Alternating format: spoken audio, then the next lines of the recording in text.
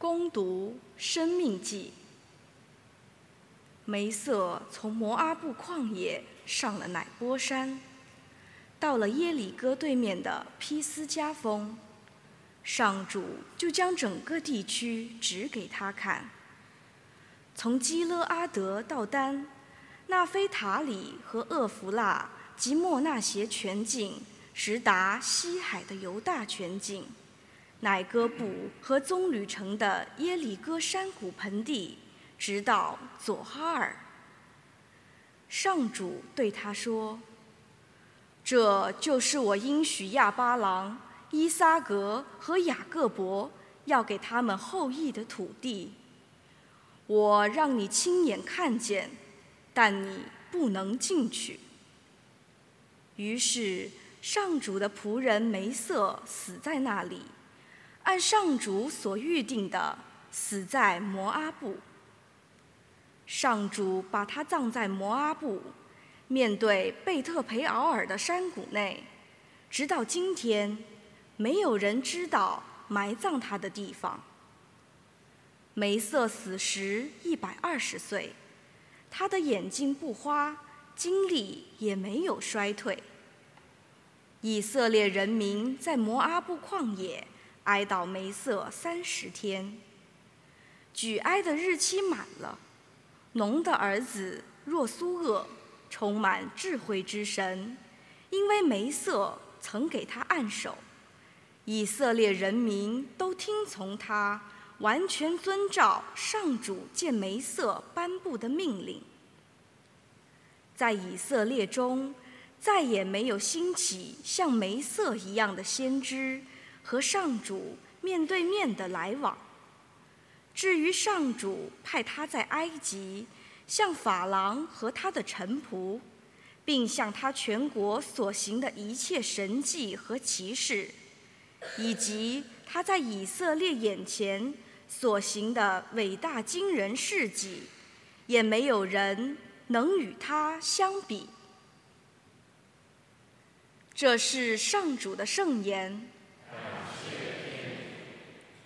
使我生活的天主应受赞美。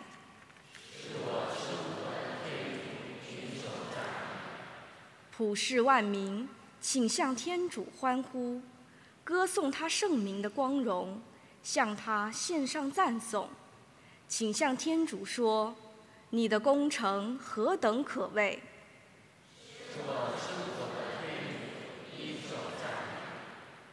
请来瞻仰天主的作为，他为人所做的一切令人敬畏。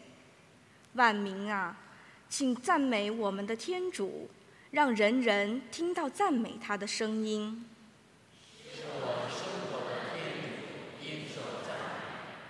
敬畏天主的人，请前来聆听，我要叙述他为我做了何等伟大工程。我亲口呼求过上主，我的唇舌也称扬过上主。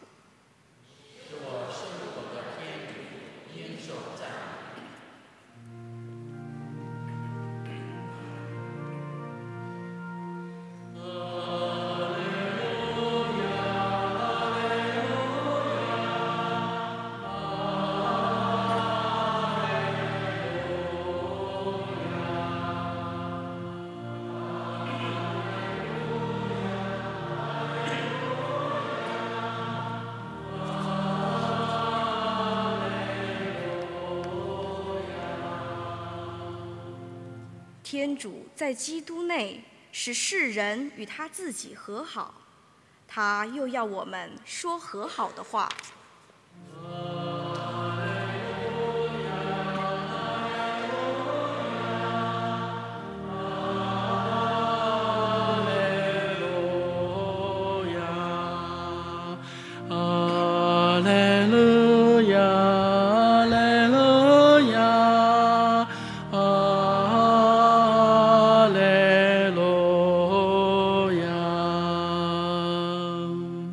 愿主与你们同在。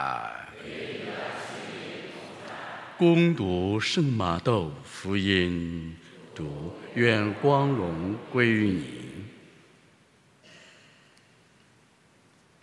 那时候，耶稣对门徒们说：如果你的弟兄得罪了你，你要趁你和他单独在一起的时候规劝他。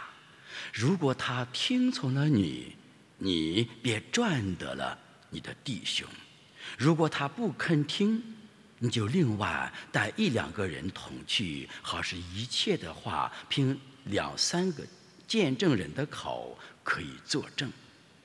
若是他仍不听从，就要告诉教会；如果他连教会也不听，你就把他当外交人或税务员看吧。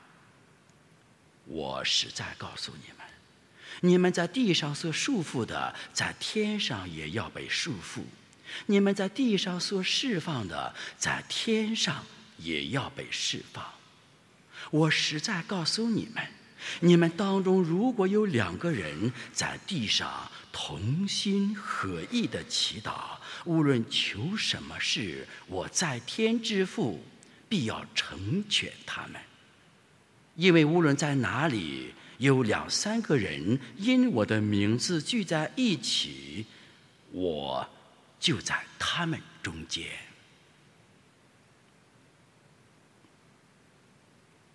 以上是基督的福音。请坐。叱咤风云、所向披靡的美色时代，在今天的申命记里边告一段落。一切都是浮云，一切的事情都指向永恒的生命。那么永恒的生命到底是什么？就是因主的名聚在一起，谈论主的事儿，做主所喜欢的事儿，才是永恒的主题，是我们今天分享的内容。教会是一个爱的家庭，因为教会是耶稣基督的敬佩。耶稣基督为爱我们人类，心甘情愿地被钉在十字架上，用他的血和水供养了、滋养了、力推着他的敬佩教会，在风浪中向永生迈进。所以慈母教会是一个爱的团队。那么在这个爱的团队里边，如果有人犯了错误，要去规劝他。他规劝他的不听的时候，派1、2个人再去规劝他。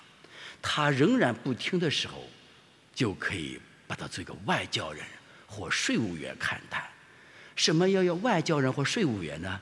推向教会外在法庭、社会法庭上，按国家法律来制裁他。这就是教会的程序。那么今天耶稣基督的福音最后一句话里边，什么叫永恒的主题呢？因耶稣基督的名字，2、3个人或2、3更多的人聚在一起，讨论天主的事儿，做天主所喜欢的事儿，这才是信仰的永恒主题。那么1，在教堂里不允许做生意；2，在教堂里不允许喝酒；3，在教堂里不允许抽烟或乱扔纸屑；4，在教堂里不允许谈论是非；在教堂里只允许做天主所喜欢的事情，不要因着教堂认识教友随便乱借别人的钱，这是欺骗，这是妄用天主的信仰。所以在教会历史当中，因着教友彼此认识、彼此见钱、彼此伤害，导致信仰丢失的屡见不鲜，最后信仰都丢失了。所以在北京南堂、在永宁堂区、在安东尼堂区，我作为本堂神父，严厉禁止利用教会做生意，利用教会彼此见钱，利用教会谈论是非，利用教会喝醉酒，使自个儿的使命而丢失和丧失。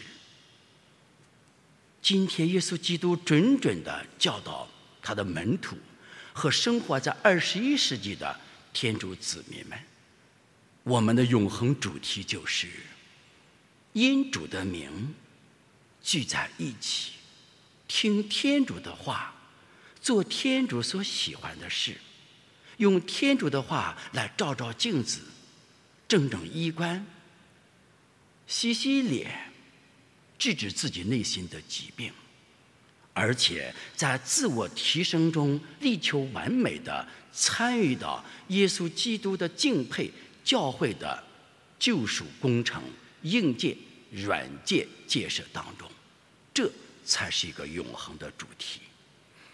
本来我们还没有养成懒惰见钱的习惯，你到教堂来之后，跟某个教友关系不错，就可伸出你罪恶的手向别人借钱，结果导致伤害。第二，你本来你可以用你自个的天主赐给你的祝福，你可以做生意，你非用你的懒惰去补充别人的勤奋，导致生意失败。你本来应当在教堂里边跪伏在天主他主，我是一个罪人，我愿用泪洗灭，用我的双手勤劳的果实补赎我的罪过，立的善功。但是我们偏偏没有利用教堂认识教友，认识神父，在外边随便喝醉酒，这是一种教会的悲哀，中国教会的悲哀。中国教会屡见不鲜，耽误天主的事儿，耽误教会的事儿，引向教友走向另一种反面。我们应当反思这一点。天主时刻会收取我们的灵魂，会审判我们。所以今天两片天主圣言再一次的准的教会我们，作为基督徒来教堂到底是做什么的？